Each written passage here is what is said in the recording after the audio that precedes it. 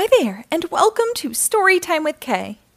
Today we will read Frozen, A Sister More Like Me by Barbara Jean Hicks and illustrated by Brittany Lee. This book was published by Disney Press in 2013. This is Princess Elsa. She's a very royal girl. If you're feeling grace and elegance, you've entered Elsa's world. That's her little sister Anna, and she's a princess too.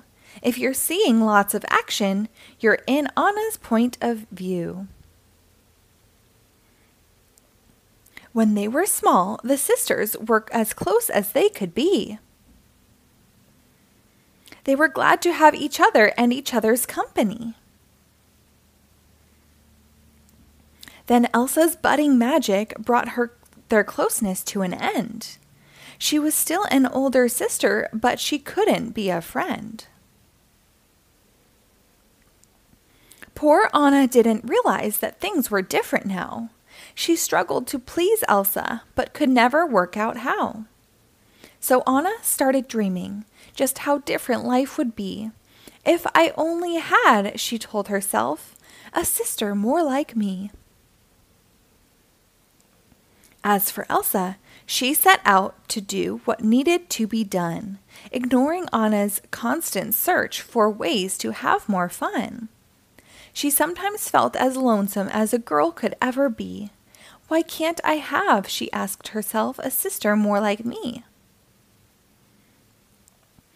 Anna galloped on her pony in the wind and rain and sun, and thought of Elsa hard at work, thinking that was fun. She longed to have a playmate who would join her up a tree. I'd have a friend, thought Anna, with a sister more like me. Elsa wished she had a friend who loved geometry. I'd have a friend, she reasoned, with a sister more like me. Elsa needed peace and quiet. Anna played at meet and greet. Anna's room was an explosion. Elsa kept hers clean and neat. For Elsa, every meal might have been a fancy tea. Anna wanted only breezy picnics by the sea. Anna didn't care a bit about the way she dressed. Elsa thought it crucial that a princess look her best. Elsa was perfection every day, no matter what. Anna tried to get to know her, but the door was always shut. And then one day, amazed at what her sister's world could be, Anna thought, I do not want a sister more like me.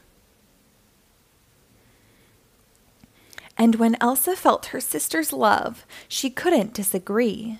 I'm glad, she said, that I don't have a sister more like me. I always did my duty and I always used my head, but Anna listened to her heart and followed where it led. And now the girls are thankful they don't think identically. They like the way the other makes them see things differently. While they used to tackle living like a contest or a duel, now they work together. It's their sister golden rule. Elsa so appreciates her sister's loving heart, and Anna's very grateful that her sister is so smart.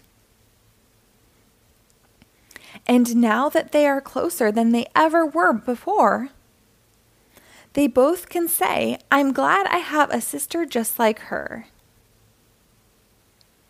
The end. Thank you for reading along. Be sure to rate and follow my page for new episodes posted daily.